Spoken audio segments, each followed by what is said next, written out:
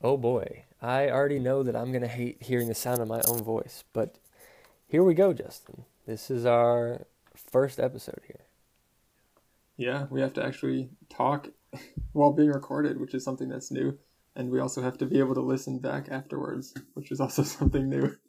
But it's exciting still. Yeah, so we've been talking about this for a while, but you and I obviously share many interests and we like talking about them to each other. And we figured that maybe somebody else would like to hear our conversations because maybe have some interesting things to say. Or maybe not. And maybe you never want to hear us again after listening to this, but we'll never know. Yeah. Worst case scenario, we're just still having our normal conversation that we would have on a regular basis anyways. If nobody listens, we at least will be entertained by this. And now there's just proof when we make guesses about what's coming down the line, when we make predictions, we can look back and we'll have proof that we made them before it happened. So yeah, this is exciting though. I mean, I've joked about or pretended to want to start a podcast for a while, and I've had a really hard time trying to figure out what to talk about. This is going to be great because it's just something that we both love to talk about. Yeah, well, first, who are we? Who are you, Stephen? Oh man, I'm not going to give my resume on this thing. We're just two guys that enjoy talking movies and TV shows and pop culture and board games. So who knows what we might get up to in terms of shenanigans. That's true. And we are brothers. I'm the younger, he is the older. We're brothers. We have grown up together as brothers do, and our dad got us into a lot of nerdy stuff. Thanks, Pop. We appreciate that.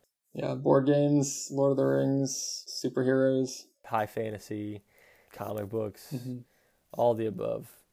Sports statistics, not just playing sports like most dads. But yeah, I mean, hey, Papa Vamp is a brilliant guy, and all nerds are brilliant people, as we are well aware. That's a scientific fact. I mean, there's just no debating that. But we've shared a love of pop culture and a special affection for the MCU, Marvel Cinematic Universe, as it has come out.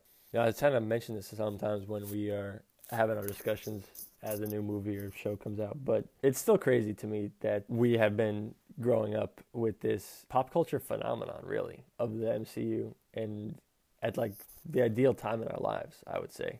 First movie came out 2008. I was 13, I was 12, about to be 13. Had just turned 11, and so kind of like the perfect time for us to be able to go see it and kind of actually like appreciate it. And then we've just been able to appreciate each one more and more as sequels have come out and the universe has grown on itself.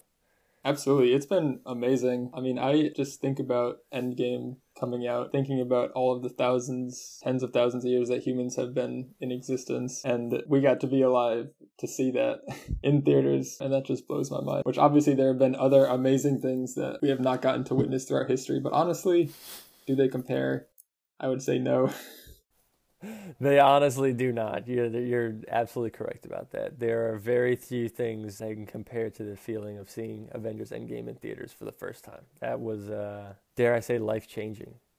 So with this long history of loving the MCU and obviously Endgame being a big transition point from the end of Phase 3 and Captain America and Iron Man, two of the lead, most people would say the two leading figures in the MCU, making their exit. What were Steve, your expectations heading into some of these TV shows, and especially without Cap and Iron Man? I thought the TV shows would be a great way for them to bring in some more lesser well-known characters, as well as kind of develop some already not super popular characters or newer additions to the Avengers roster.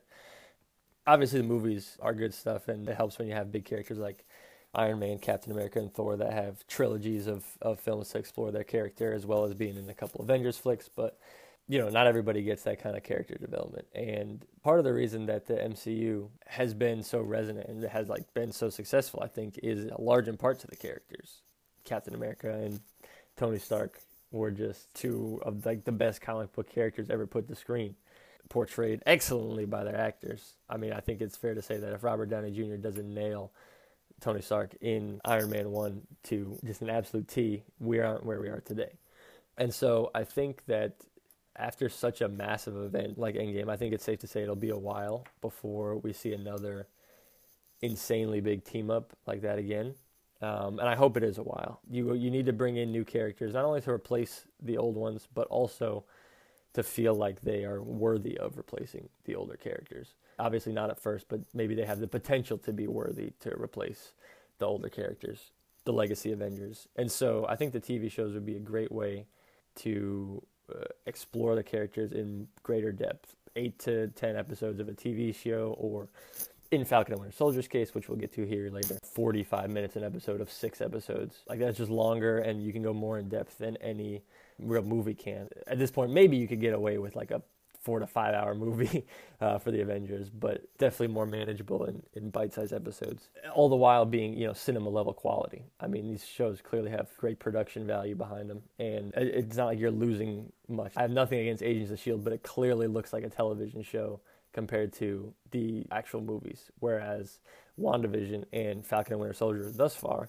have looked basically movie quality from the jump. So without sacrificing, the visuals or anything else in terms of look, I think the shows would be a great way to get some lesser-known characters some shine and to really just build the universe through the characterization, which I think is the biggest strength of the MCU. Yeah, I totally agree, especially with, as of yesterday, today we're recording this on the 20th, the day after the first episode of Falcon and the Winter Soldier comes out.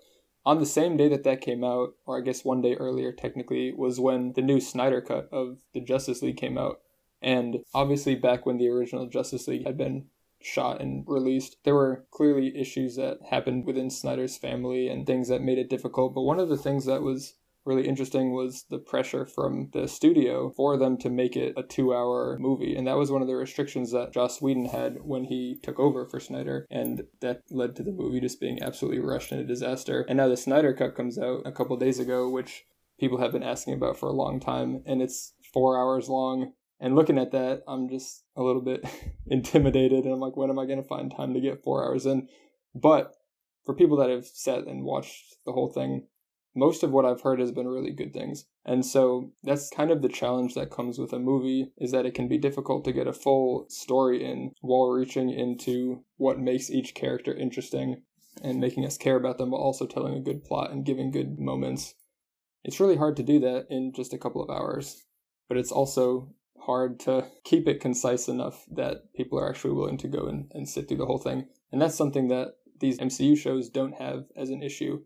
Having the story be told in a TV show seems, at least to me, like it has a little bit less pressure on it. And so it does allow more minor characters, like you said, to come to the forefront and shine. And so that's what I'm really excited about, because I don't think I would have been very excited for a Vision movie based off what we had seen in the MCU up to this point. But having him be one of the main characters in the TV show was excellent. And it was cool to get to see him more in WandaVision. And that's something I think is true about both Falcon and the Winter Soldier as well. I don't know how excited I would have been to see a whole movie carried by one of them at this point. So I think this is the perfect opportunity for them to shine and for us to get to a point of appreciating them such that they can carry a movie or a franchise themselves. For sure. In a greater sense, the entire MCU at this point is really a TV show, where every movie is a new episode of, the Avengers in some context, where it's, this week with Ant-Man and the Wasp, or this week with the Guardians and Thor, or something like that. So I like that they're taking it one step farther.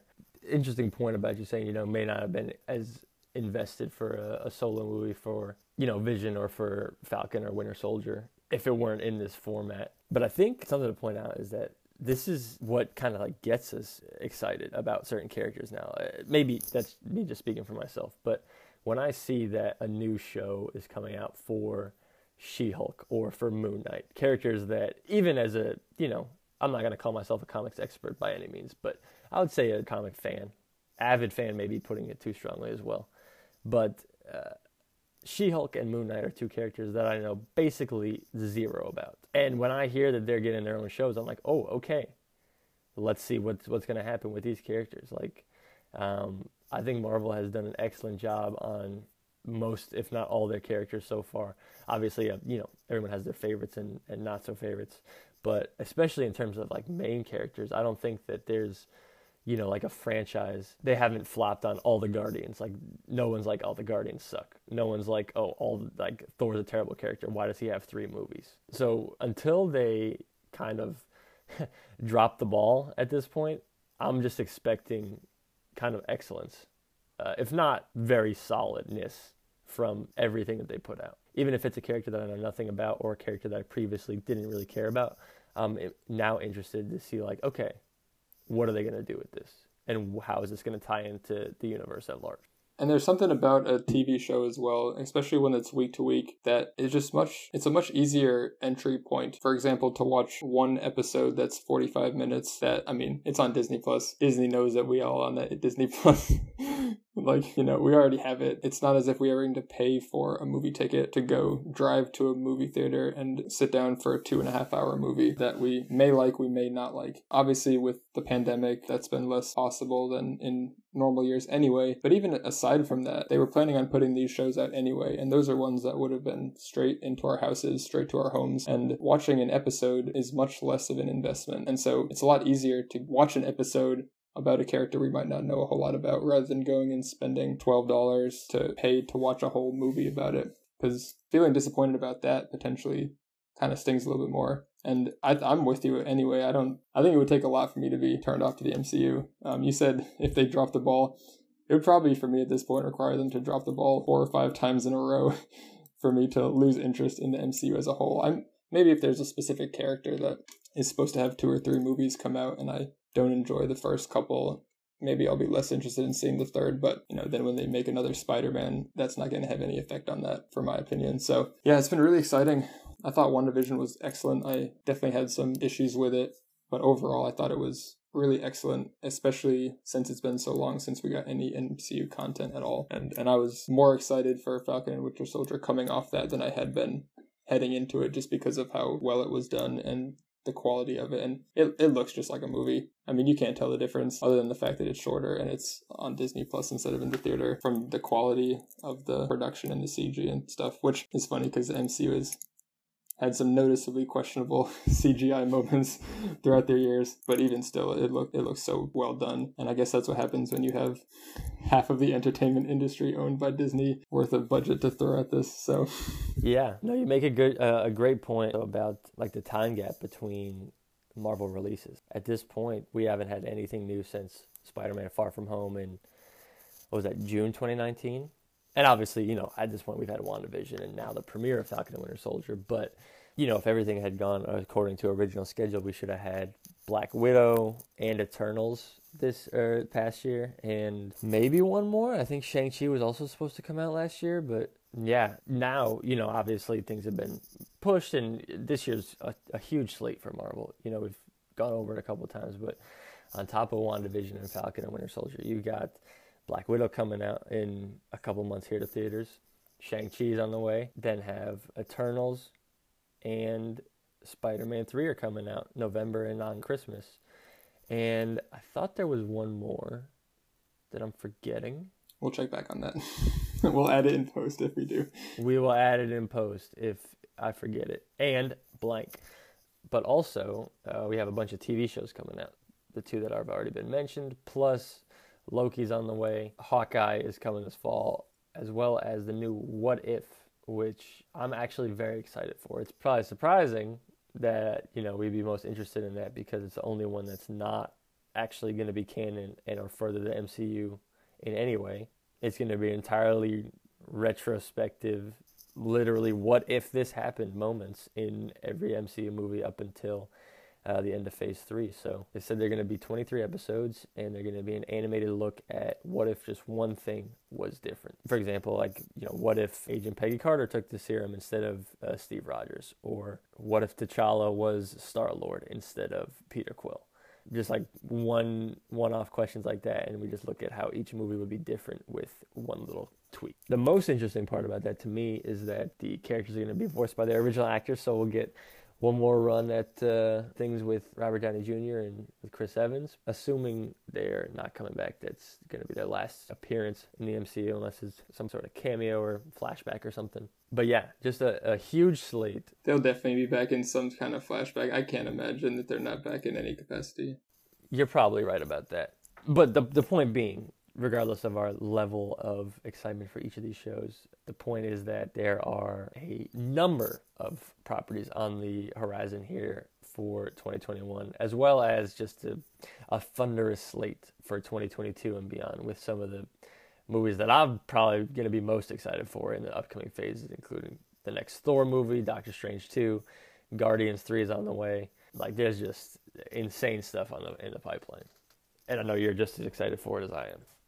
Yeah, and one thing I would like to add to what you had said about What If, I'm really excited for that. And one thing that's notable is that it's also the MCU's first fully animated release that they're going to have, which is really exciting because there's just a lot of creativity and flexibility that you can make in an animated story that you just don't have when there's practical effects that have to be made and the cost of CGI, and human actors are only able to emote so much and are only so flexible and athletic. And, there's just limitations, even with the amount of resources that Marvel and Disney have. There are just limitations to storytelling and to effects that you can have when it's live action. And that just means there's so much possibility for so much ridiculousness and just embracing how silly comic stories really are while still making it really compelling. I mean, everyone knows how successful and how incredible Into the Spider-Verse was. And I'm not saying it's going to be as good as that, but you could never have pulled something like that off the way that they did in a live action.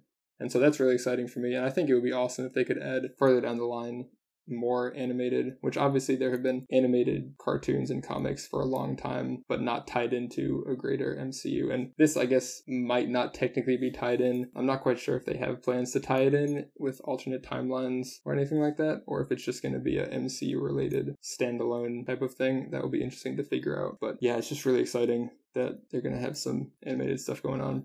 I wonder if they would ever do an animated live-action crossover if they did make an animated show that was really as integrated into the MCU as the live-action ones are. I just want to see Spider-Pig, Peter Porker show up in the MCU. Spider-Ham. That's what I want. Yeah, I'll be happy if he shows up. Not that I expect it. But. Yeah, I mean, you make a great point. Spider-Verse was obviously an incredible movie. Not only because it's just visually stunning, but also, had a heartfelt message and emotional beats that it kind of nailed along the way. I thought that movie was great. I can't wait for Into the Spider-Verse 2. I'm assuming that's coming. And yeah, I think we'd be amazed if What If was on that quality of animation design, but I don't think it's unrealistic to expect something at least in the ballpark.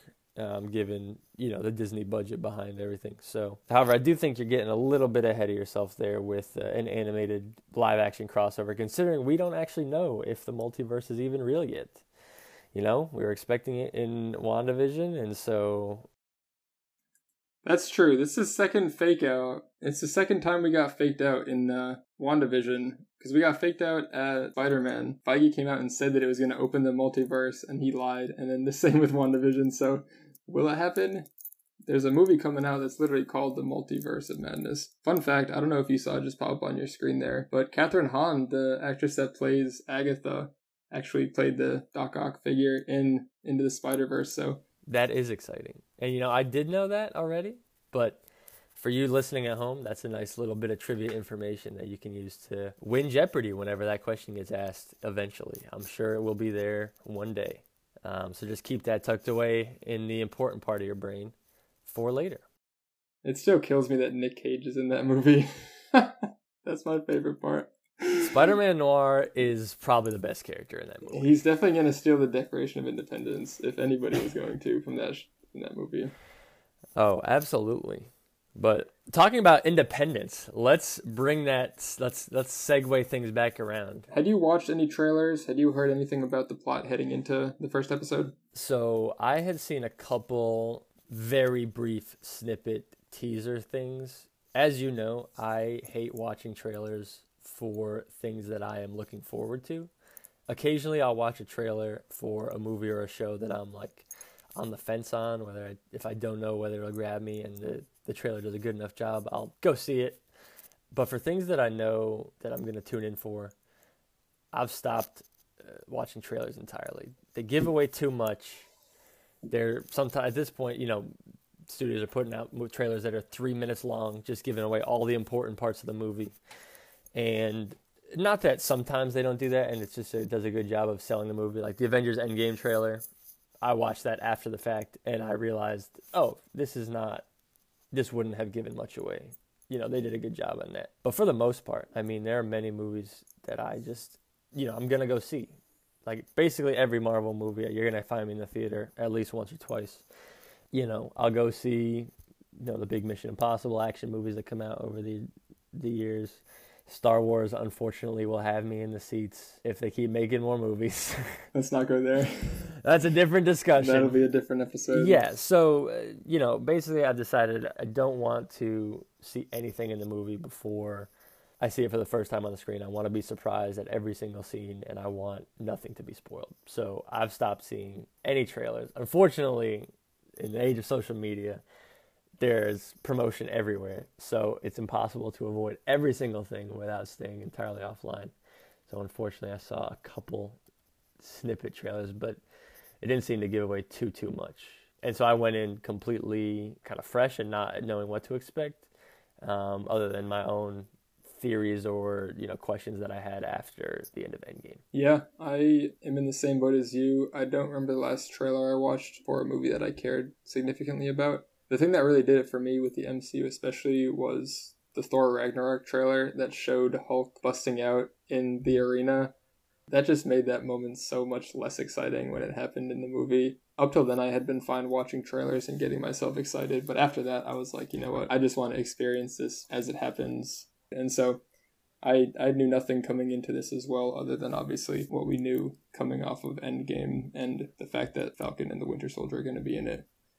And I had heard that Zemo was going to be a character in it, which was interesting because I didn't love him in Civil War. I thought Civil War would have been better off purely as an internal conflict, but the fact that they left it open to actually have a returning villain other than Thanos or Loki is exciting for me because I think the MCU just needs to do that more in general. Yeah, no, I fully agree with you. I had heard that obviously the Falcon and the Winter Soldier were going to be in it, which the title.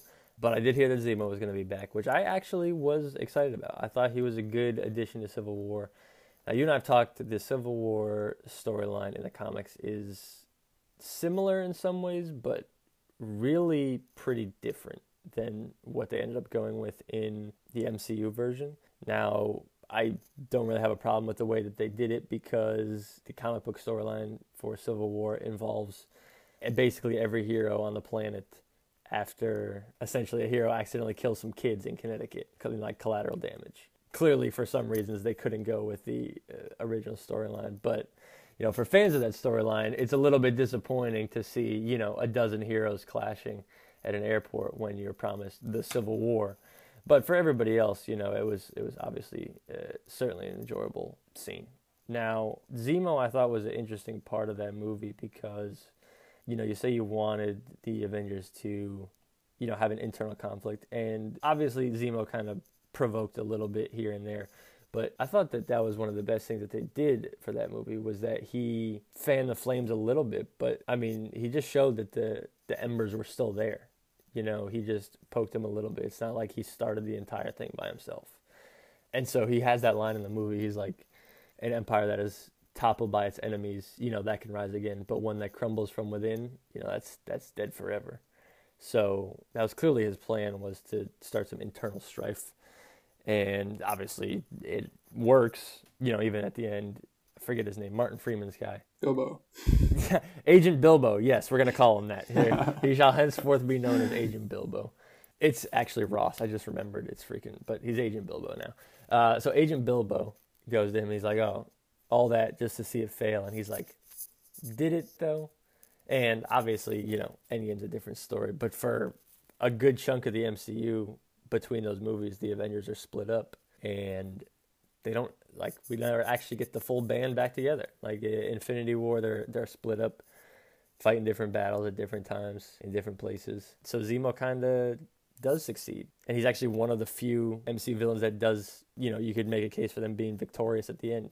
So for that reason, I was very interested to see him come back. I think a character that can or a villain, I guess, that can kind of be a psychological challenge for our heroes and main characters is definitely more interesting than one that is, they just have to punch him harder. That's the solution. This guy just is way stronger. You have to hit him harder than he hits you. Like, there's a couple MCU villains like that we don't have to talk about right now, but I certainly want to see what Zemo's going to bring to the table. And after episode 1, I'm definitely interested to see where this series goes, despite the fact that Zemo wasn't even in it the first episode. So do you want to just hop right in and go through the episode and give our thoughts on how it went? Yeah. First scene here, we have a great action sequence as Falcon is doing some reconnaissance that turns into some live action here. I guess they're in the Middle East, about to enter Libyan airspace as we go on later in the scene. But he's basically working with an Air Force guy on the ground named Torres, a new character that's been introduced here in the show. And they're looking for this LAF, which I forget what that stands for. Has that been mentioned at some point? No, the LAF is brand new. It's not referring to anything that's in real life, and it is actually not anything from the comics either. So one of the first things I did after hearing them refer to LAF, I Googled it, and it says that it's a completely new thing. So it could be Disney trying to throw us off, just the MCU trying to throw us off so we don't read too much into it. It could be a one-time off type of thing just to introduce us to what Falcon's doing now. Or we can theorize all we want. Maybe these were guys that were hired by Zemo or that are connected with the organization we see later on, the Flag Smashers. Yes. Oh my goodness. What a silly name. Terrible name. Terrible name.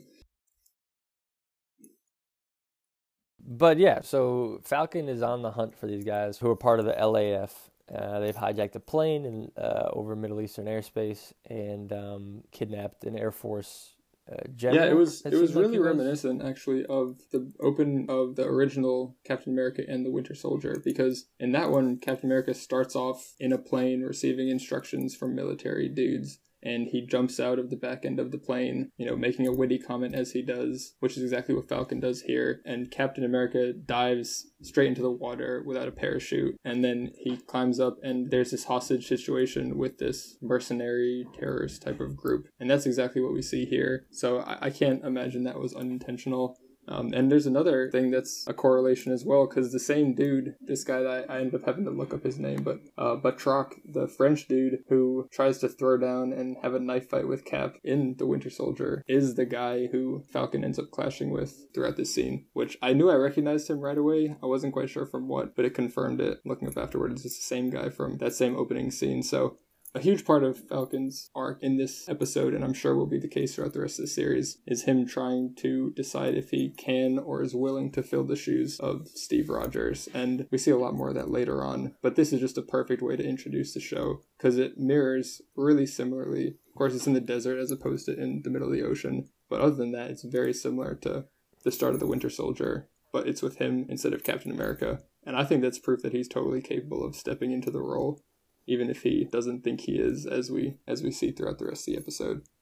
Yeah, you make a great point about that, paralleling the beginning of Captain America 2, The Winter Soldier, and sort of a comparison between Cap and Sam for the rest of the show, and probably for the MCU moving forward, as the amount of foreshadowing in this episode that he will eventually pick up the shield is just overwhelming. And I mean, that's just expected at this point. He's so clearly going to pick up the shield and become the next Captain America. But I do like that they're just not having him jump right into it. It's clearly something that you could see at the end of Endgame when Cap, gives him the shield, that it's something that he does not take lightly. He doesn't even believe that he's worthy of such an honor, as he clearly looked up to Cap an immense amount and just can't believe that he could fill his shoes.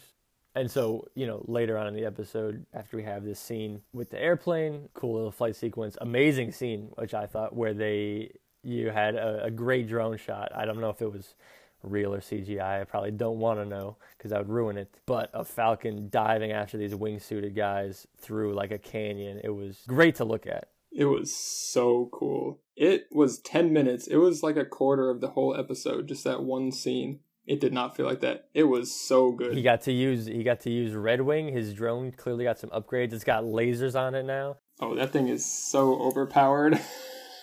That's so OP. He's got like a little Iron Man gauntlet on his back. That thing can do whatever he wants. I mean, his wing shield is looking fancy.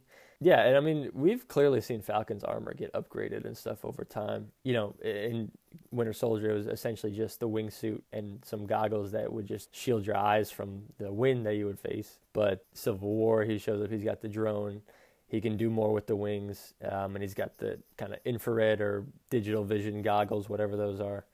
And then, Infinity War and Endgame, they maybe slightly upgraded or essentially the same. And now, clearly, he's got some more upgrades. His wings look even more. They look like they've just leveled up, and his drone is just absurdly powerful. So I wonder where he's getting all these tech upgrades with Tony Stark gone. well, that's the thing is now I don't. How has he been doing this? Has the Air Force just been able to keep up with it, or Torres marks to him right after the scene that he's got Stark level tech, but maybe it was Stark that was throwing him some upgrades there while they were part of the same team. Oh, it must have been. Just where are they coming from now? That's not that important. But yeah, I thought it was a great introduction, especially after WandaVision was so non-action focused. And I thought the action in WandaVision was not incredible. It was not bad, but the two witches floating in the air, throwing lasers at each other. That's something I never super loved about Scarlet Witch, that she's so powerful and it ends up being a lot of her just shooting red lights at people. And this was just so cool because there was obviously CGI in it, but it really felt in the way it was filmed and with the GoPro on his face at certain points, it felt like he was just actually skydiving and doing this in the middle of the air. And it was really unique as an action sequence. I mean, it was pretty reminiscent of, Star Wars X-Wing chases happening in the canyons and stuff, but it was still just remarkable and it was shot really well. And yeah, I thought the action was a very high octane and exciting way to just start off after how little action there was in WandaVision, which again, I really enjoyed, but it was nice to be able to just jump right into this. Yeah, I mean, you make a good point. With characters that are super powerful with just magic level powers, it can sometimes be hard to just convey how strong they are when they're facing other magic users, and it's just magic, more magic with a kick, stuff like that. It's like I understood that reference. And this is, I think, one of the biggest strengths of Winter Soldier. We're going to keep coming back to this because it clearly is going to have a huge impact on this show. But when you have characters that are Cap and Bucky and even Falcon at this point are fairly strong characters in terms of like the world and like regular people, they're certainly stronger than an average human being, or even the above average human being, but they clearly can't stand up to any of the stronger members of the Avengers team. But that's when the action gets that more intense because they can't just zap you with lasers from far away. They have to be up in your grill, beating you up, and I think that just makes for much more entertaining. Winter Soldier is the best action movie of the entire franchise, and it's not really even close. I mean, Civil War doesn't even come close. Civil War has great action, but Winter Soldier is just a different level. It's like Bourne, Mission Impossible, John Wick almost, if they were willing to get us bloody. But yeah, it's certainly up there. I'm hoping that that's what Shang-Chi will be about, because that's supposed to be a very martial arts based movie and superhero. And so I have really high hopes for that, which that's looking too far down the line. But that's something that I'm excited about because I'm not quite sure what Shang-Chi's powers are, but I know that it's very heavily martial arts based, so I'm expecting the hand-to-hand combat and the action there to just be on that same level with Winter Soldier, but we'll see that when we get to it. But yeah, so after we see this opening scene, we have a little scene where Sam and Torres are interacting. It seems like they're good friends, and Torres introduces us to the Flag Smashers, which is this new radical political group that apparently came up and into being during the blip, and I think what he said was they're people who believe that life was better during the blip, which is interesting, especially if you have gotten used to 5 years of having to rebuild and reshape society, and then just have all of the people in the world who were missing, so half of the world, just immediately come back into existence. Like, we've seen kind of the turmoil that that's caused in a couple of the other movies, in Spider-Man Far From Home and in WandaVision. But just imagine the scope of mess that would cause, even though it's obviously good to have everyone back. So it's interesting because it seems like their motivations have a logic behind them, even if they're clearly the bad guys and are violent and all that. It's interesting that there are more ramifications from the blip, because at the end of Endgame, it seemed as if, everything's back to normal now. But with Spider-Man Far From Home, with WandaVision, and now with this, we're seeing there's serious ramifications for it, which I think is great, because I was a little bit worried that they were just going to gloss over it at the end of Endgame and moving forward. Right. 3 billion people coming back to the planet in a heartbeat is not something that can just be easily, like you said, glossed over, especially after the 5-year time gap. If they had been able to do it, in the beginning sequence of Endgame, where he, the heroes go after Thanos and kill him before the opening credits roll, it could have been a different story. But after 5 years of society, or what's left of society, I guess civilization is probably the better word, of civilization just enduring for 5 years, and then all these people just coming back literally out of nowhere. There's Far From Home kind of played it off for laughs, like, the band came back in the middle of a basketball game. But WandaVision has this great scene with Monica Rambeau where she gets blipped back into the hospital. and it's just utter chaos. I thought that was one of the best. I guess it's only the second look we've had at the Blip so far, but I thought it was one of the best scenes that the MCU has had, because they really just showed the just utter chaos and fear that people would have been experiencing during an insane event like that. And they did do that a little bit during Spider-Man 2 with the homeless drive for the people who were displaced because of the Blip. You're right. Imagine leaving, coming back, and you don't have a house because someone else lives in it. Or someone else came up and now has your job, and so now you don't have a job. Or from that person's perspective, they work hard and get promoted during this time, and someone comes back expecting to have the job that you have worked for. That's just, I can't imagine how much. Not to mention people who got snapped out of airplanes. Like, are they just falling out of the sky? Yeah, I think that we've all just agreed to ignore that question. What about people? What about soldiers and submarines? They just get popped back into the ocean, like leagues under the surface? Probably. If not, do they just get put out in the ocean on the surface? That's not even better. Yeah, there are definitely some wild ramifications that we don't have to go into that. Worry about. Yeah. Yeah. Yeah, are you interested in seeing a new Hydra type of political terrorist type of group be the bad guys? Is that something that's interesting to you? Yeah, it does interest me.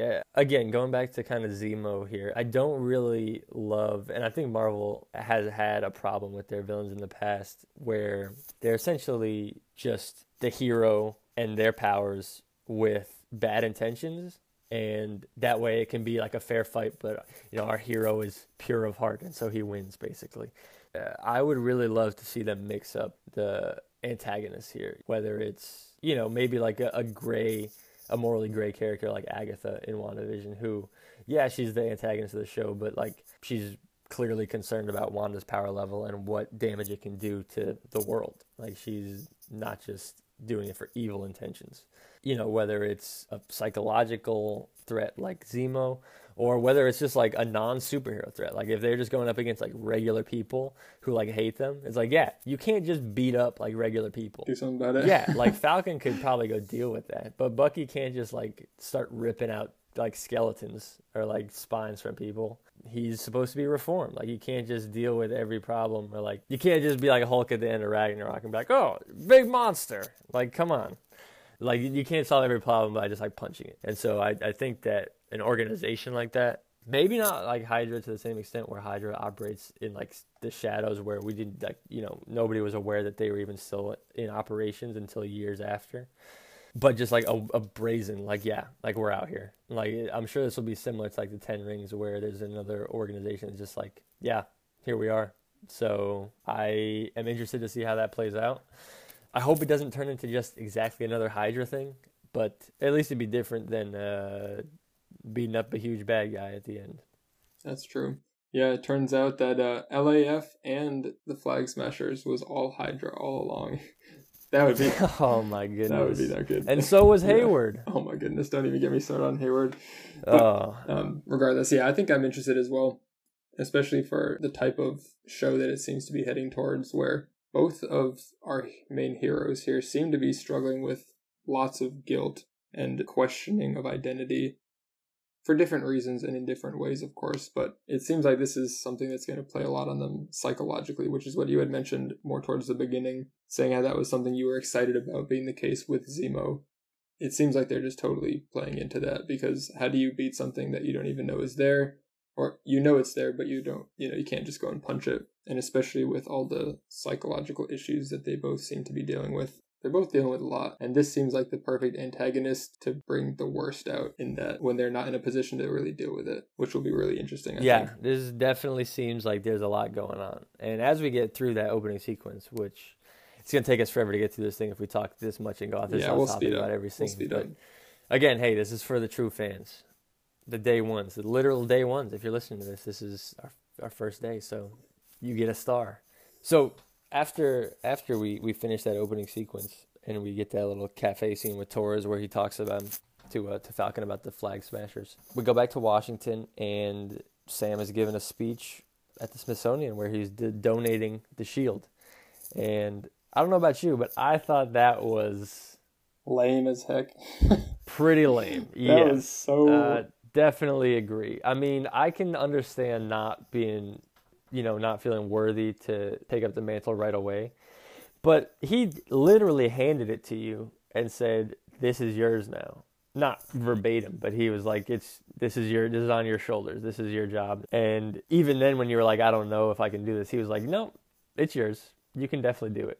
Captain America himself bestowed this upon you, and you're just going to put it in a box in a museum? Oh, it made me sick. Especially, I didn't necessarily expect him to take up the mantle immediately, but from a practical sense, if Captain America gives you that thing, I'm keeping that thing forever. No chance. Or if there's someone else that I think I can give it to who will make good use of it, I would do that. If he says, "Oh, Black Panther, you could use this a lot better than I could. Here you go. I don't think I'm able or willing to take up this mantle." You might not be able to either, but you would still be able to make better use of it than it being in a box somewhere. Especially because this dude, oh my goodness, Falcon was on Cap's side in Civil War. He was against the Accords. He saw everything that went down in Winter Soldier. Like, every single movie that he's been in, he's been against the government, and he's seen how untrustworthy they seem to be in the MCU. And yet he just goes and gives it to them as if he expects nothing nefarious or bad is going to happen with it or anything like that. It's like, come on, man. What are you doing? Yeah, I mean, we're on the same page about this, but I was definitely disappointed that he just gave it to a museum. Again, it's not like he even gave it to, "Hey, we're going to leave this at a different Avengers facility." I don't even know if they have a new Avengers facility after the last one got nuked by Thanos. But the fact that you would just put it in a box in a museum is ridiculous to me. That's beyond disrespectful. And I mean, he needs to get it back, obviously. He's going to get it back. But now I just have to see the manner in which that happens. So I was going to ask, on a scale of 1 to 10, 10 being 100% confident, will 10. he get the shield back by the end of the season? 10. 10 out of 10. There's no question about that. It'll just be as a question as to how. We spent a lot of time with Sam up to this point, and then it goes into a really intense sequence where it becomes pretty clear pretty quickly that it's a dream sequence or a flashback of some kind with Bucky, because he's got the long hair and he's got the mask and he's looking wild and not in control of himself. But he's just going through this, looks like a hotel, just taking dudes out left and right in a very violent way. The first we see of him is his arm just busts through the wall and grabs this dude. And then he's flinging knives, he's like stabbing people, he's shooting people point blank. It was pretty intense. Yeah, surprisingly little amount of blood for the amount of people that got stabbed in the neck and shot. But hey, that's that Marvel PG-13 coming into play right there.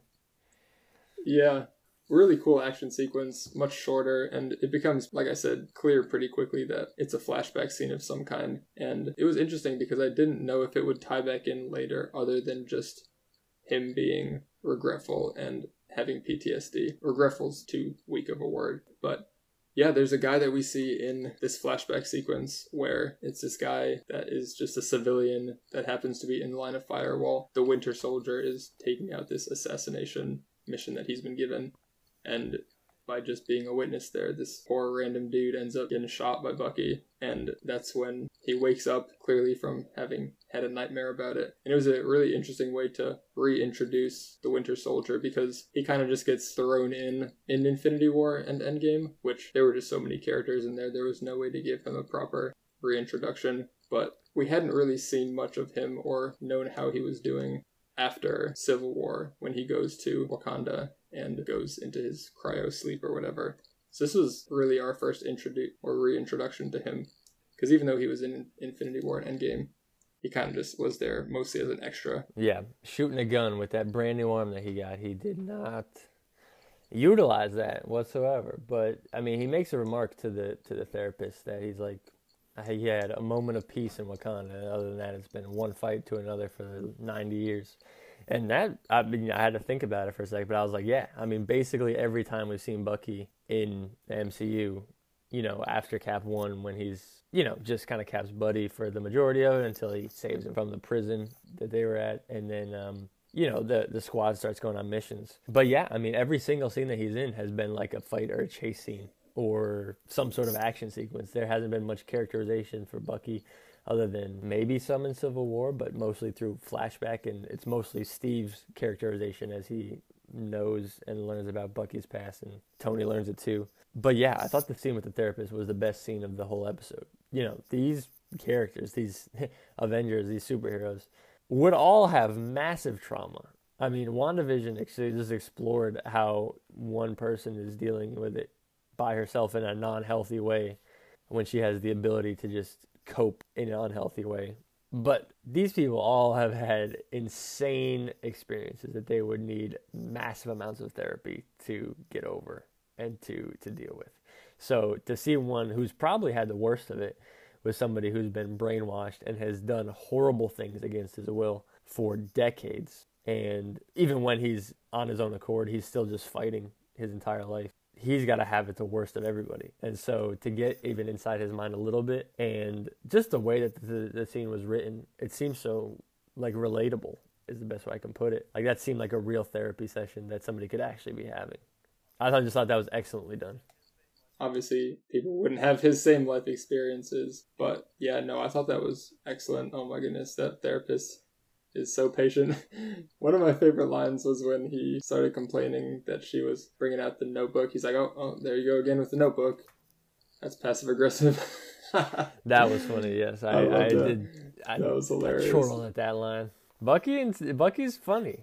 He's got low-key humor here and there. Yeah, I have always loved him and thought that he was really underutilized. So I'm really, really excited to see them dive into him more, especially because, like we said, with coming out of the blip and all of this, they're actually talking about a lot of the real things that go on after the fights and in the in-between, because he is a human being. You know, he's a human with emotions and a personality. Like, he's not just an arm and a gun. And it's just really, yeah, I think it's really interesting, and I think it opens up so much that they can do within this series and just the MCU moving forward. And it's funny because then after he leaves therapy, we see him bump into this little old dude trying to defend his trash cans, and he talks to him like he knows him, and they end up going and getting lunch together. This guy Yori, he seems like he's buddies with him, which is really interesting, because in the therapy scene, the therapist makes a point of saying that he only has a handful of numbers in his phone and he has no contacts and no friends. So it's interesting that he immediately leaves and bumps into this person that it seems like he's had consistent contact with. But part of what he had been talking about in the therapy is the idea of making amends, kind of making reparations for what he did as a way of getting over it, over the trauma that he's experienced and the guilt that he feels. And so it kind of foreshadows and hints a little bit that he leads right into the conversation with this guy and lunch with him. And that becomes more clear as we find out that the guy had his son pass away due to strange circumstances a number of years ago. And as soon as that happened, I was like, oh, well... Rip. Yep, pretty much a dead giveaway that, you know, the collateral damage guy, innocent bystander from the dream sequence, was this guy's son, or, you know, somebody related to him. And we do find out later, actually, while they're getting lunch, Yori very forwardly asks out the waitress for Bucky, which was hilarious. And they end up having a date later, and that's when he kind of has his PTSD triggered by something she says. And, you know, it's confirmed that the guy that he had killed in the dream sequence was Yori's son. But I wanted to actually ask your thoughts about the girl that he goes on a date with. I forget her name.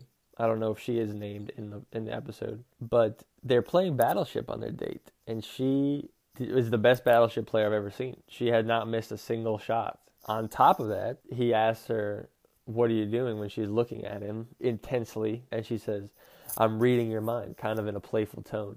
But maybe that's kind of a hint to say that she actually is a mind reader. You know, nobody's that good at Battleship. I refuse to believe that. I have never hit on every single thing. I don't think I've ever actually hit anything in Battleship. There is no real way to be good at Battleship. It's total luck. If you've hit something in Battleship, reply in the comments your strategy, because that game is total BS. And I don't mean Battleship. I think if I had first seen that scene before WandaVision, I would have said it was nothing, and probably was just to show that he was in a bad mental state, that, you know, he was kind of getting piled on by her having all of these hits and him missing, and also her asking these questions that clearly hit very home with him. I would have said it was probably just to add on to that. But honestly, with the way that the Agatha reveal happened, now I'm looking suspiciously at all of the side characters. Maybe I'm just reading too much into it as well, but I totally think there could be something there. I'm not sure what that would look like. I don't have a good enough understanding or trivia knowledge of the comic books to know if there's a character that would fit her description with mind reading abilities, but it's possible. It's only episode 1. We'll see. If she continues to show up, then I will definitely think she's something.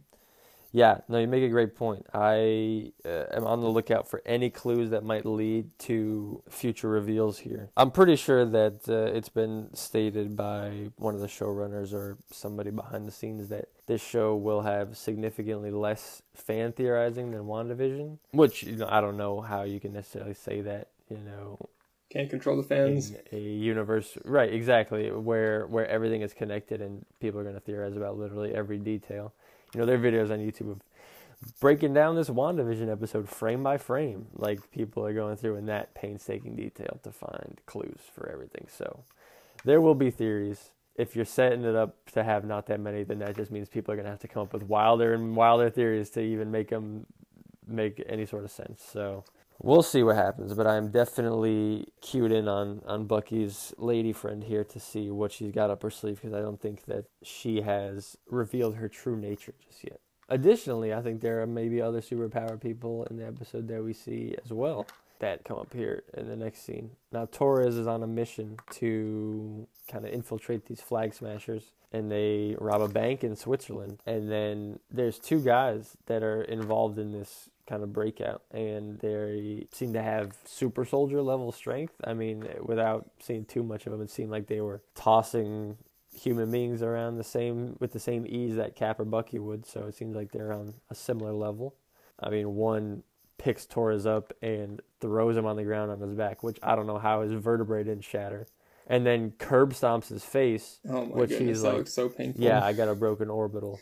Dude, your skull should have been shattered. You should be person goop on the sidewalk. Yeah, that dude was strong enough to kick a dude 15 feet into a pole. Right. I mean, he actually literally kicked a human 15 feet. Right, exactly. Like, he booted some dude like he was a football.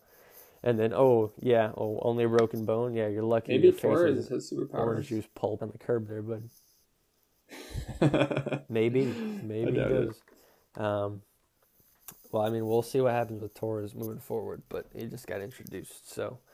so it seems like there's some people here in this episode that there's more to them than meets the eye, which I'm interested to learn more about. But then we switch back to Falcon, and I kind of did things a little bit out of order here so we could do the main Falcon thing here at the end. But we get a great sequence of Falcon going back to see his family down at his roots in Louisiana. He goes to visit his sister, who owns, a shrimping company. She has a shrimp boat, and she's got 2 sons.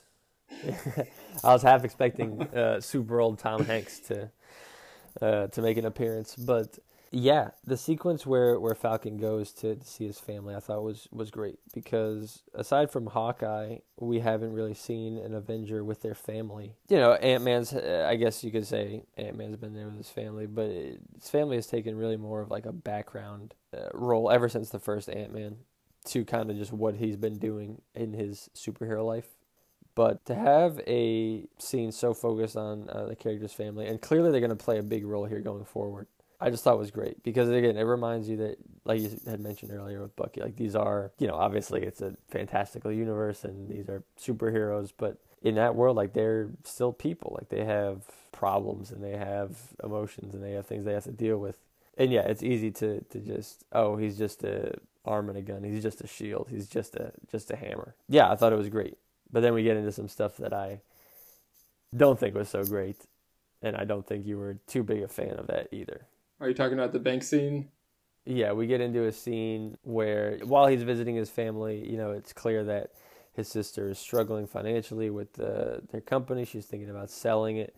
Falcon doesn't want her to do that, as it's their parents' kind of legacy. He says, the boat is named after them, and he wants to keep it in the family. So they go to apply for a loan. I just want to get your thoughts on that scene. Yeah, It was interesting, or I guess it was an interesting way to almost end the episode. I think part of it was to lull us a little bit before the big reveal that happened at the end, where, shocker, the shield is not just staying in the Smithsonian, but they made a new Captain America. And so I think it was kind of to slow the pace down a little bit. It was interesting. I don't think I disliked it. The guy who was at the bank was just a jerk for no reason, but it also makes him out to be a total bad guy when it's tough, because imagine being a bank and, having the blip and, what happens to all of the money in all of the accounts for people that no longer exist. And then all these people suddenly come back. I don't even know what the financial ramifications of that are. Not that I feel bad for a bank, because I don't, but I think it's just interesting, because obviously we are meant to be, and we are sympathetic to Sam and his sister. One thing that I did appreciate that it brought up, which was a very quick moment, but it was a little bit of a tongue-in-cheek kind of jab at the MCU that it made it itself, which was something that I thought was great about WandaVision as well. Like in WandaVision, when fake Pietro is... You mean Ralph Boner? Poking fun at Wanda for, like, where's your accent go? Like, why does it keep going back? Boy. Yeah, that was... We'll not talk about that. But they're poking fun at her accent being there and then going away, and then being there and then going away. And then Agatha makes jokes about that too. And then here in this bank scene, the banker dude is asking him, he's like, how on earth do you get paid?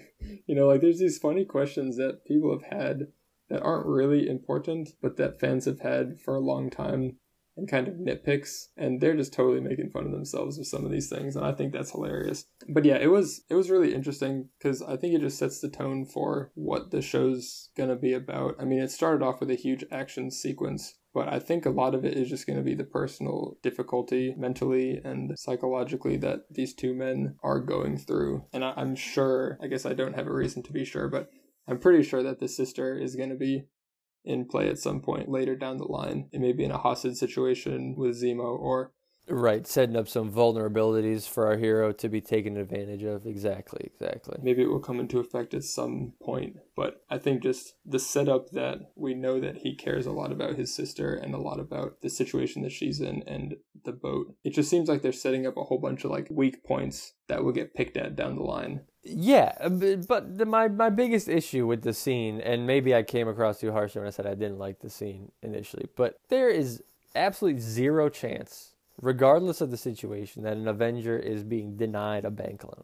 All he had to do was play in the last 30 minutes of Endgame and be like, hey, you see that guy saving the universe right there? That's me. Yeah, and he had access to a large amount of vibranium, several $1 billion worth. He could have just sold a little bit of that and paid for the boat. Right? How about a $3 billion down payment? How about that?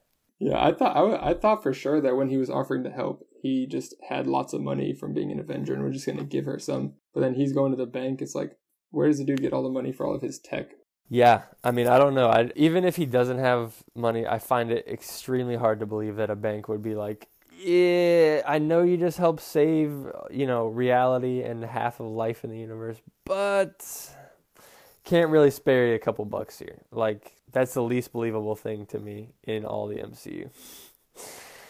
The entirety of it. Talking trees and raccoons exist. Yes, exactly. The least believable thing is a superhero not getting a bank loan. Anyways, we'll see where that storyline goes. That scene wasn't my favorite, but I am intrigued to see how Falcon's relationship with his family continues to develop and what role his sister is going to play moving forward. Because she's clearly, they're very close, obviously, despite the fact that, he was blipped and she was not for the last 5 years. Clearly they had a close relationship before, and for him it's still the same. Obviously for her there's been a 5-year gap, so I'm interested to see where that goes. What would you do if I got blipped and came back 5 years later after not existing? Man, that's a good question. I don't know. It would be hard. It would be insane. It would be much easier coming back, I'm sure, than having someone come back, because you would have already had the grief of... Oh, easily, yeah. I mean, just getting fully processed with, like, a family member just not existing anymore. Yeah, not even dying. Like, there's no funeral. I mean, I'm sure they had funerals, but no way to even know if they got blipped or not. Like, you kind of just assume they do, but there's probably people out there hoping, like, oh, maybe they didn't. Maybe they just are lost because they were traveling and the blip happened or something. I would absolutely rather get snapped than survive. Oh, yeah. There's totally. No question. But yeah, dude, that'd be tough. I mean, that certainly would be hard to deal with, a loved one coming back after 5 years of not existing. But, again, like I said, I'm interested to see where it goes, and I like the character of his sister. Everywhere Sam goes, he just expects people to, like, hey, it's Falcon, yeah, he's an Avenger, like, we'll shower him with affection, basically. And the rest of his family gives it to him there in some way, like, hey, Uncle Sam, and then his uncles are like, hey, when are you going to let me try on the wings and stuff? So obviously it's good natured, but his sister's like, yeah, like I don't really care. She's like, you kind of left us to play like superhero for the last 5 years, or not last 5 years, but whenever it was before the snap. Well, and he was in the military too, and she was complaining about that too. Right. So he's been away for an extended period of time, and she's like, yeah, I don't really like care that you save the universe. I like care that our family business is about to hit a toilet. Yeah, I want to see where. But then finally, and side point, I thought it was hilarious and very ironic that he's Uncle Sam, and yet he was turning down being Captain America. I just thought that was hilarious. That made me chuckle. Like, you're literally Uncle Sam, but I'm sure that was not intentional. Yeah. And speaking of Captain America, I guess that'll bring us full circle here to the end of the episode. The final scene. We got a new one. A new Captain America. This dude looked so goofy. He looked like the helmet was 6 sizes too big. And, I mean, that has to be intentional. Like the fact that he clearly does not fit. Look at this picture. We're looking at a picture right now. He just looks like a 12-year-old. I mean, it's definitely a new costume. Oh, yeah, it definitely is. It's a new costume. It doesn't have the A. It has this weird star shape. Well, it is an A. Yeah, it's got little wings on it. It's not the same classic design that we've seen. It looks like a star. Yeah, it's a little bit more. It looks like a star with an A in the middle. And I mean, we know that this dude does not have the super soldier serum, so he ain't going to be able to throw that thing very far. Well, we think so. I mean, we don't know who this guy is. That's the thing. I guess that's true. This is a complete unknown. He doesn't look like anybody that... He just looks goofy. His ears are like sticking out. It looks like people that wear their masks and have the thing like flop their ears down, Even people with big ears? Don't pay attention. Yeah, I hate people with big ears. No, I mean people if you have who, big like, ears and you're listening to this, catch on their ear. Don't. Turn it off right now. No, you know what I mean. Like Dan Hurley, the UConn basketball coach, he'll like pull it down and he'll just flop it sideways, and I'm like, how do you not notice that? Well, Dan Hurley loves to wear his thing as a chill strap. Yo, did you see that? A chill strap. Did you see that Mermaid Man meme of him from the Big East tournament? Oh yes, I did. That was hilarious. I thought that was great. But yeah, so either way, we got a new Captain America, and the guy that introduced the new Captain America was the same exact guy that had received the Smithsonian, or received the shield at the Smithsonian at the beginning. So I don't know what Sam was thinking, giving the shield over to the government and expecting them to not immediately turn around and do something with it. Yeah, again, trusting the government, never a good idea, especially not in superhero land, okay? Government has never worked out here for the boys. But yeah, that's the cliffhanger the episode ended on, I guess, is we got a new Captain America. He winks into the cameras, and I wonder if he's a member of the Flag Smashers that has infiltrated. I wonder if he is like specifically evil and has infiltrated to some degree, or if he is just trying to be helpful. But it could be Hydra that lasted Captain America. That'd be insane. It was Hydra the whole time. But yeah, that's the end of the episode, and that's how we leave it for next Friday. This leave you excited for next week? Yeah, I'm definitely excited for next week. Certainly WandaVision, when we got through the end of it, we're gonna make a lot of comparisons to WandaVision, as it's the only other MCU show that's completed at this point.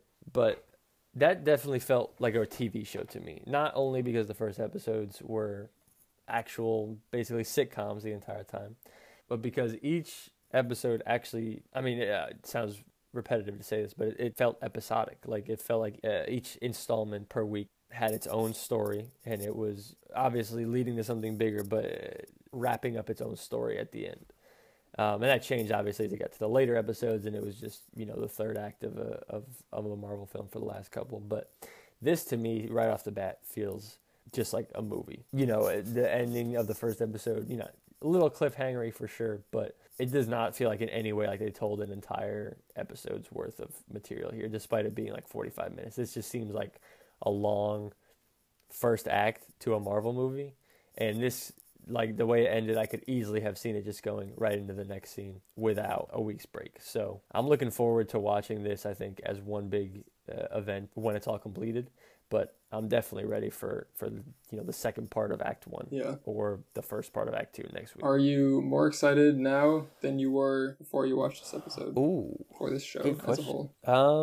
I think I'm about the same. I think this episode was basically what I expected. Couple twists and turns, couple questions left unanswered for next week and the week after, but no like earth-shattering stuff here. And we got some good character development for our two main guys. So I'm looking forward to seeing them meeting up here in the future. I'm interested to see Zemo come into play, and I'm looking forward to some great action sequences, because I think that's really going to be the strength of this show is its action and character development in particular, not necessarily its world building aspect. Yeah, spot on. I'm right with you there. I can't wait for it to be the Falcon and the Winter Soldier rather than the Falcon and the Winter Soldier, which is kind of what this episode was. I can't wait for it to be the Falcon and the Winter Soldier. I think I love their chemistry together from the past movies. I think they're so great, and I'm really excited to see what they do once they're able to get back together, and can't wait for Sam to actually use the shield.